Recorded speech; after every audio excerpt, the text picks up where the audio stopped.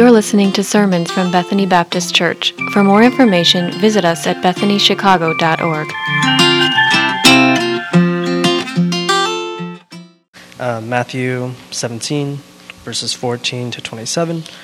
And when they came to the crowd, a man came up to him and kneeling before him said, "Lord, have mercy on my son, for he has seizures and he suffers terribly. For often he falls into the fire and often into the water. And I brought him to your disciples, and they could not heal him." And Jesus answered, "O faithless and twisted generation, how long am I to be with you? How long am I to bear with you?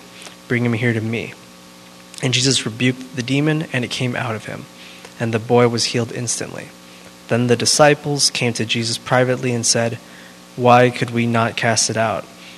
He said to them, "Because of your little faith, for truly I say to you, if you have faith like a grain of mustard seed, you will say to this mountain, 'Move from here to there,' and it will move, and nothing will be impossible for you." As they were gathering in Galilee, Jesus said to them, "The Son of Man is about to be delivered into the hands of men, and they will kill him, and he will be raised on the third day." And they were greatly distressed. When they came to Capernaum, the collectors of the 2 drachma tax went up to Peter and said, "Does your teacher not pay the tax?" He said, "Yes." And when he came into the house, Jesus spoke to him first, saying, "What do you think, Simon?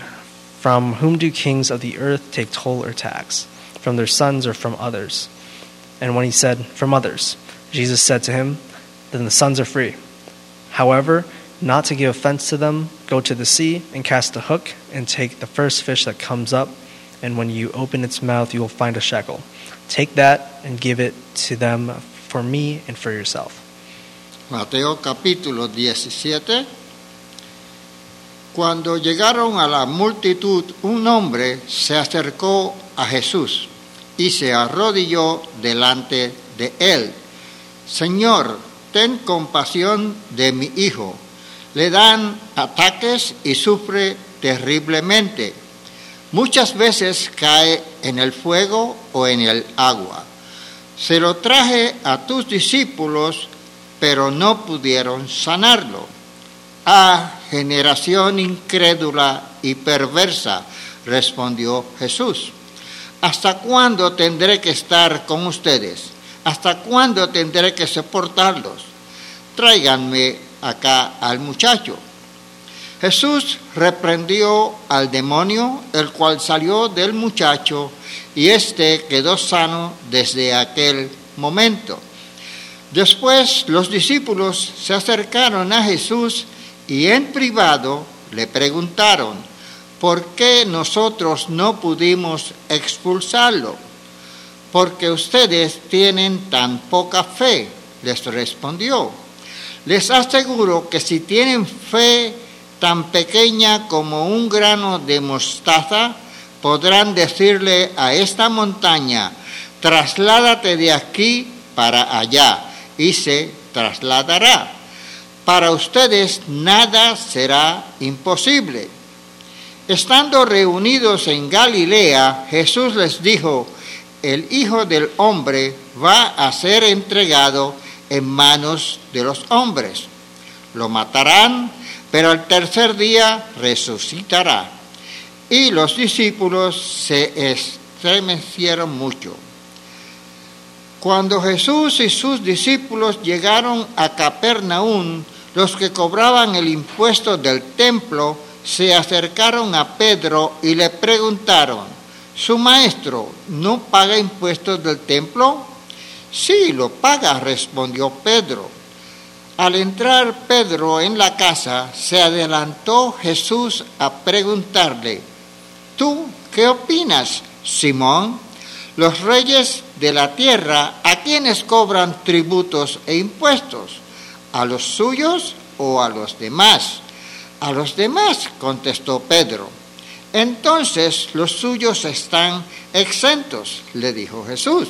"Pero para no escandalizar a esta gente, vete al lago y echa el anzuelo, saca el primer pez que pique, Ábrele la boca y encontrarás una moneda.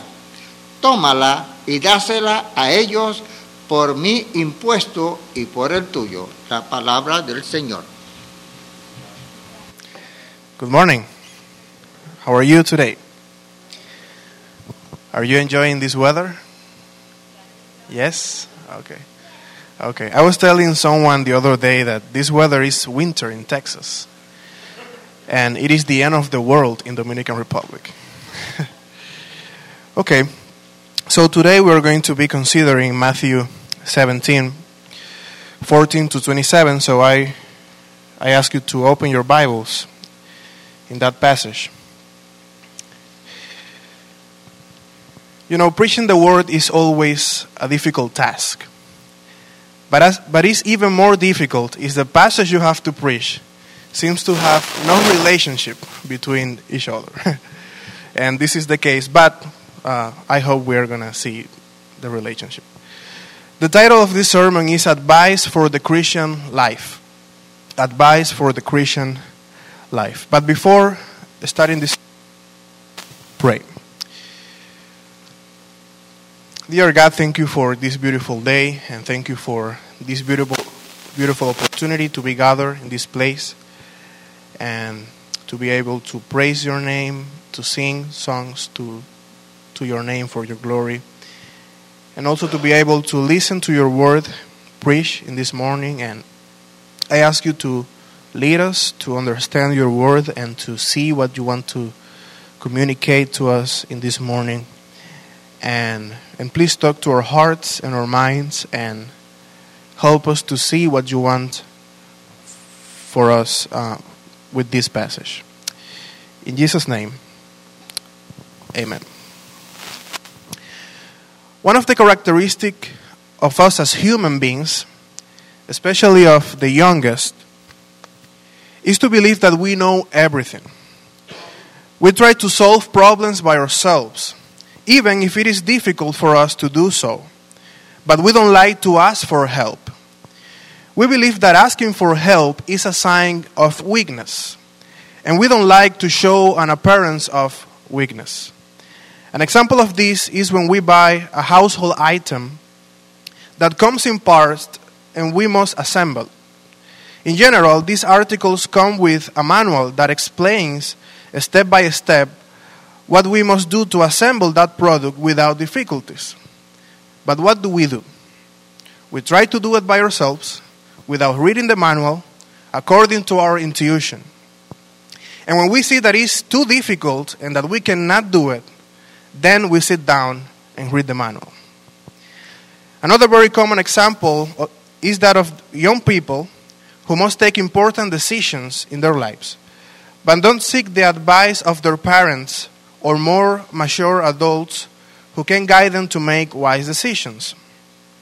Many young people believe that they can make good decisions on their own, and this results in bad decisions with terrible consequences. And do you know something? This same thing happens in the Christian life. We can fall into the mistake of thinking that we can live a life pleasing to God in our own, apart from the advice and direction of God's Word. The Bible is our manual. It is our rule of faith and conduct. And if we want to know how to live a life pleasing to God, we must follow His commandments and principles. The Bible is full of commandments and principles that we must follow to be able to please God. This time I would like us to consider 3 principles of Christian life that we find in this passage. First, we must serve Jesus trusting in His power, not in our gifts and our skills. Second, we must follow Jesus at any cost. And third and last, we must imitate Jesus by not being a stumbling block to others.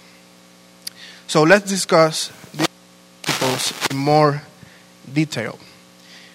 First place, we must serve Jesus trusting in His power, not in our gifts or abilities. Verses 14 to 20. In the previous passage, we look at at last week, Jesus went up a high mountain and was transfigured before Peter, James, and John. Jesus showed to these disciples his glory. He showed for a moment his divine nature, and he was conversing with Moses and Elijah. This was a moment of glory and communion with God. These disciples had undoubtedly been strengthened by seeing this vision of Christ glorified. But coming down the mountain, however, Jesus and these disciples encountered the harsh reality of ministry. Jesus came from the Mount of Transfiguration, where he showed his glory and power, to the valley of tears, pain, sickness, and sin.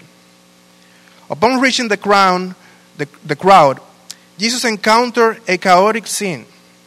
He found a man desperate because of the illness of his son, and his disciples, who although they had tried to heal the boy, had not been able to do so. In the Gospel of Mark, we are informed that there were some scribes arguing with the disciples, possibly mocking the fact that the disciples had failed to perform the miracle. This boy suffered from what we know today as epilepsy. And for that reason, he sometimes fell into the fire or into the water with convulsions. The reason for this illness was because this boy was possessed by a demon. This young man had suffered from this disease since childhood, according to Mark 9:21. This father was desperate and had looked to the other 9 disciples for help, but he hadn't received what he was looking for. But seeing Jesus, this man showed his faith in him, since he knew that Jesus could do what his disciples couldn't do, what the disciples hadn't achieved, the healing of his son. When Jesus saw all this situation, he said in verse 17, "O faithless and twisted generation, how long am I to be with you? How long am I to bear with you?" Seeing the situation around him, Jesus was filled with sadness and frustration. On the one hand, there were his powerless disciples who had not been able to do anything for this man and this boy. On the other hand, there were the unbelieving scribes who mocked the disciples. And in the same way, there was this man, the father of this boy, desperate due to the tragic situation of his son. That generation was faithless and twisted. Now, the same thing happens today. We live between 2 realities, between the glory of salvation and fellowship with God and the hope we have as a Christian, and the reality of sin, unbelief, suffering, and death all around us. We continue to live in an unbelieving and wicked generation. I don't know if it has ever happened to you that you have gone to a conference or to a Christian congress or a camp, etc., and feel that you have met God himself, that your strength have been renewed, that you have tasted a little of the glory of God. But when we return to the reality of our lives and our church, we see that not everything is so pretty. We find ourselves with human pain, with unbelief, with the inefficiency of our service to God, with the failure of our ministries, etc. And all this discourages and frustrates. We can feel the same emotional burden that Jesus felt at this moment. But not everything ends here. Jesus asks for the boy to be brought to him, and Jesus casts out the demon. At that very moment, this boy was cured of his illness. What was impossible for the disciples was possible for Jesus. Although the disciples were powerless, Jesus was omnipotent. And that same truth is true for us. Although we are powerless as individual or as a church, we have an omnipotent God. What is impossible for us, for God, it is not. This prompted the disciples to ask Jesus, why could we not cast it out? To which Jesus replies in verse 20, because of your little faith. Notice that Jesus doesn't tell them, because you have no faith, but because of your little faith. The problem of the disciples was not that they had no faith, but that their faith was little. Now, this question of the disciples was justified. Jesus had given them power to carry out miracles, including healing and casting out demons, as we see in Matthew 10:8. The problem wasn't that they didn't have the abilities or the gifts. They did. The problem with the disciples was that their faith was misplaced. That is why Jesus tells them that if they had faith like a little mustard seed, which was the smallest seed known at that time, they could move mountains. Obviously, moving mountains was a proverb or a metaphor to refer to achieve something that looks impossible, which is why Jesus tells them that nothing would be impossible for them if have faith like that. It is not about how much faith we can have, but about where our faith is, the object of our faith. A faith as small as a mustard seed placed in God can accomplish great things. Put another way, a small faith in a big God can accomplish the impossible in human eyes. Now, this faith is small, but it doesn't stay small. It grows. Just as the mustard seed grows into a great tree, so does the true faith. Every day we must grow more in our faith in God. The problem with these disciples was that they had put their trust in their gifts and not in the God who gives the gifts. And we can fall into the same error if we are careless, of depending on the gift of God and not on the God of gifts. Sometimes we wonder why our ministries do not grow. Why don't we grow as a church despite everything we do? Why do I share the gospel but no one responds, etc., etc.? One possible reason for this is that we may be trusting in our gifts and abilities and not in God. Like these disciples, we can fall into the error of carrying out the ministry in our own strength and abilities and not in dependence on the power of God. Let us remember that for God nothing is impossible, but for us there are impossible things. And that is why we must depend on Him. We must serve Jesus trusting in His power, not in our gifts and abilities. No matter how talented we are, how many gifts we have, how many ministries we carry out as a church, if we do not trust and depend on the power of God, we will fail. So I mentioned manuscripts and translations of the Bible have yet another verse, verse 21, where Jesus tells them that this class or kind does not come out except with prayer and fasting. If you have, for example, the King James Version, in some other versions, they have another verse that we don't have in the ESV version. Whether this is part of the original text or not, it is a truth that goes according to the context. If we don't spend time in prayer and performing spiritual disciplines to depend more on God, we won't be able to see the power of God at work. Usually, the great works of God are preceded by much prayer. And this is a truth that we must apply in our service to God and in our ministry as a church. If we want to grow as a church, reach the lost, be effective in our ministries, we must pray a lot. Prayer is one of the signs of a church that trusts and depends on God. We must pray and expect great things from God. Everything we do in our service to God must be trusting in His power and not in our abilities. Let us remember that although we are weak and powerless, God is strong and almighty. There is nothing impossible for Him. In second place, the second principle for the Christian life that we find in this passage is that we must follow Jesus at any cost. We must follow Jesus at any cost. Verses 22 and 23.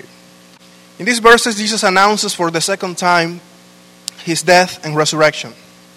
The first time Jesus told his disciples that he was going to die was in chapter 16, verse 21. Nevertheless, this time Jesus adds one more detail. And that is that he was going to be delivered, giving the idea that he would be betrayed. Jesus announces to them again that he should be killed, but on the third day he would rise again. But his disciples were very sad because they didn't understand that Jesus had to die. And they didn't understand that he was going to rise again. They were only focusing on the death of Jesus. The disciples knew very well what it meant for his master and Lord to be killed. This meant that they, most likely, were going to face the same thing sooner or later. If Jesus was going to be killed, that meant his disciples were probably going to die for following Jesus. After Jesus first announced to them that he was going to die and rise again in chapter 16, he tells them that if anyone desires to follow him, he must deny himself, take up his cross, and follow him. Chapter 16, 21. Taking up the cross for the disciples meant taking the same path of death, or to death, that Jesus took. The cross was an instrument of death. So taking up the cross to follow Jesus means that we must follow him no matter the cost may be. In the Gospel of John, chapter 15, Jesus warns his disciples that the world would hate them, just as they had hated him. The servant is not greater than his Lord. If Jesus was persecuted, his followers would also be persecuted. We can find that in John 15, 18 to 20. Following Jesus implies a high cost that we must pay. Now, when we see these parts in the Scripture, they can seem very harsh for us and very far from our reality. We live in a country where being a Christian does not represent a danger to our lives, but that we can freely practice our faith. We are not persecuted for believing in Jesus or for following Jesus. However, that doesn't mean that following Jesus is easy. Many times following Jesus will cost us friendships or even the approval of our relatives. Or maybe co-workers who are going to be hostile and mocking knowing that we are Christians. Today, defending biblical values can mean hatred and contempt from others. To say that we are for life from conception and against abortion, that we are for marriage between a man and a woman only, that men and women are equal in dignity and value but different in roles and functions, etc., are ideas that for today's world are outdated. The disciple of Christ is against culture, and sometimes that brings rejection and contempt from the world. However, notice that Jesus not only told his disciples that he was going to die, but also that he was going to rise again. Not everything would end with the death of Jesus. If Jesus just died, that would be a great disgrace. But not everything would end with the death of Jesus on the cross. He was going to rise on the third day. The disciples were sad because they only focused on the death of Jesus. They were not thinking enough that Jesus was going to rise on the third day. Jesus died, it is true. But he didn't stay dead. On the third day, he rose from the grave, defeating death. In the same way, if we only focus on what it costs to follow Jesus, we can become overwhelmed due to all the difficulties that this can bring us. But not everything ends at the cross. After the cross is the resurrection. Jesus not only came to bring us difficulties, but he also came to give us life, and life in abundance, according to John 10:10. Jesus came to give us an abundant life. in which we can enjoy all the privileges and benefits of being a child of God, and where we have a larger family, which is the church. Although we lose many things in this world by following Jesus, there are also rewards that we can have for following him. Jesus said that those who follow him and who have abandoned things in this world will receive 100 times more and will also inherit eternal life. In Matthew 19:1.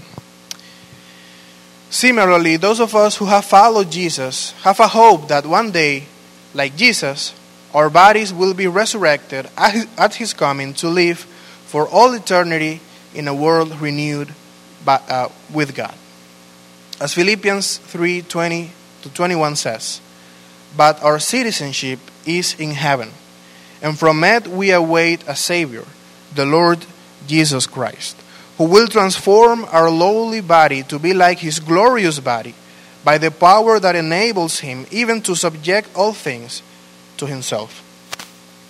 So following Christ implies difficulties in this world, but at the same time great and beautiful blessings in this life and for all eternity. In third place and last, the third principle we find in this passage is that we must imitate Jesus by not being a stumbling block to others. We must imitate Jesus by not being a stumbling block to others. Verses 24-27. This last story, which is only found in the Gospel of Matthew, introduces us to a principle that is very important in the Christian life. And that is the principle of not being a stumbling block to others, even if it means depriving ourselves of our rights or limiting our Christian freedom. The text tells us that when Jesus and his disciples arrived in Capernaum, Peter was approached by those who collected the temple tax, the 2 drachmas. This was a tax that was collected in Israel and that had been stipulated since the Old Testament for all men over 20 years of age for the support of the temple, according to Exodus 30:11-16. 2 drachmas were the equivalent of 2 days' wages. These people asked Peter if Jesus paid this tax in verse 24, to which Peter replies, yes, he does. Peter was sure that Jesus paid this tax. He possibly had already done it before.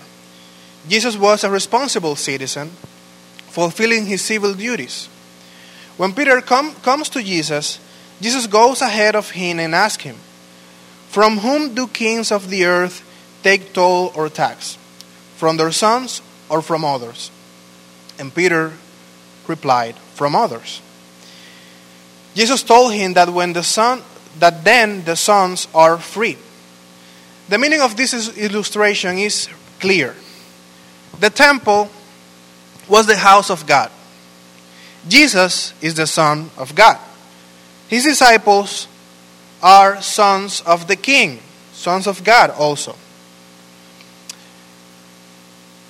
Because they had believed in Jesus, they were children of the King. In other words, Jesus and his disciples were not required to pay the temple tax because Jesus was the Son of God, God the Father, the owner of the temple, and his disciples were also sons of God, sons of the King. We all remember that moment in John chapter 2 when Jesus entered the temple and saw the money changers and animal sellers doing business in the temple, and how Jesus was indignant and took out all the sellers and money changers and animals because they had made the house of his Father a house of market. John chapter 2, 13-16. The temple was the house of his Father. Therefore, he was free from paying the temple tax. However, how did Jesus respond? Jesus told Peter that in order not to offend the collectors of the temple tax or to avoid being a stumbling block, he should go to the sea, take a hook, and the first fish he caught would have a shekel to pay for Jesus and for Peter. In other words, even though Jesus and Peter were not required to pay this tax, in order not to be a stumbling block to these Jews, Jesus decided that both he and Peter should pay this tax, and miraculously provided for his payment and for Peter. A shekel was a coin that was equal to 4 drachmas, that is the payment of 2 taxes for the temple. Jesus preferred not to make use of his right or his freedom as the Son of God so as not to be a stumbling block to others.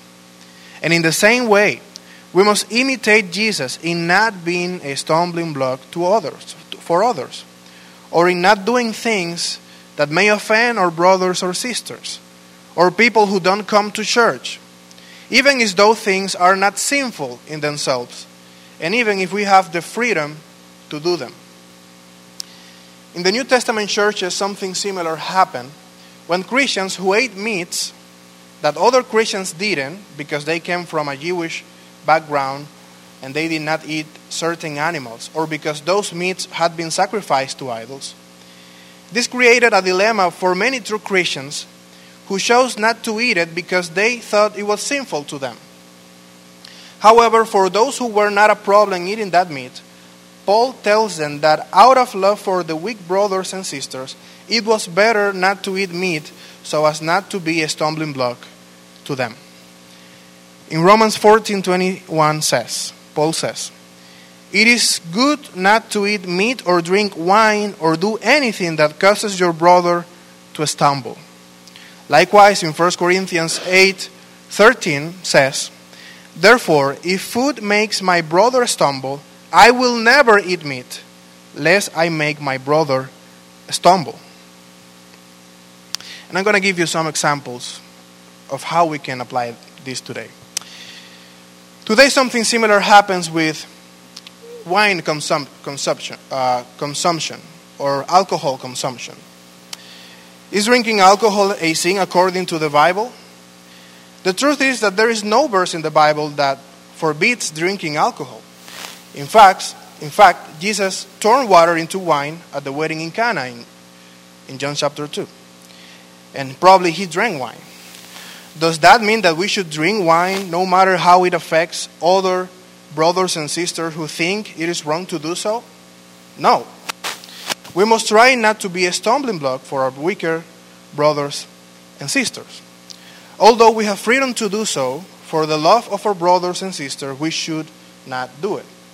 I share another example. In Latin America, Christians don't usually see celebrating Halloween as a good thing. Quite the opposite. For many Christians, that is something bad, diabolical, a celebration of death, etc. On the other hand, here in the United States, many Christians celebrate Halloween and see it as a harmless activity. Does that mean that those who celebrate Halloween are sinning? Not necessarily. It is an issue of Christian freedom.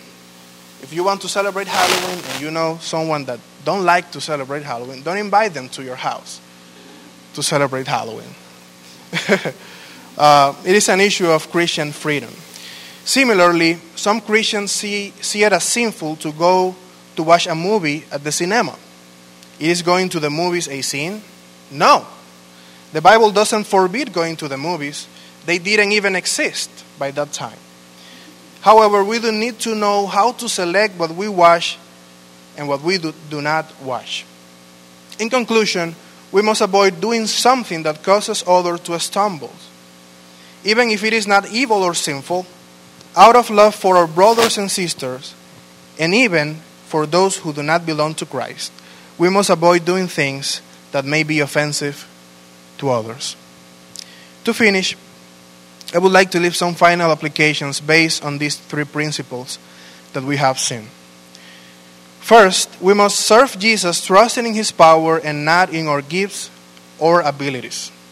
Every time we are going to do some work for God or a service to God, we must spend time in prayer beforehand and seek communion with Him. We must never think that we can be successful in the ministry or in the service of God depending on our strength, no matter how talented we may be. In second place, we must follow Jesus at whatever cost. Following Christ will sometimes put us in situations where we will have to make a choice between what pleases Jesus and what pleases the world. If Jesus is our Lord, we must serve Him in all areas of our lives. This implies being honest in our work, arriving on time, not stealing hours from work, doing everything with excellence, not doing anything that is illegal, even if it can be covered up, always speaking the truth, even if doing so does not benefit us, etc. Following the path of obedience to the Lord will often bring consequences, but the Lord is faithful in rewarding those who faithfully follow Him.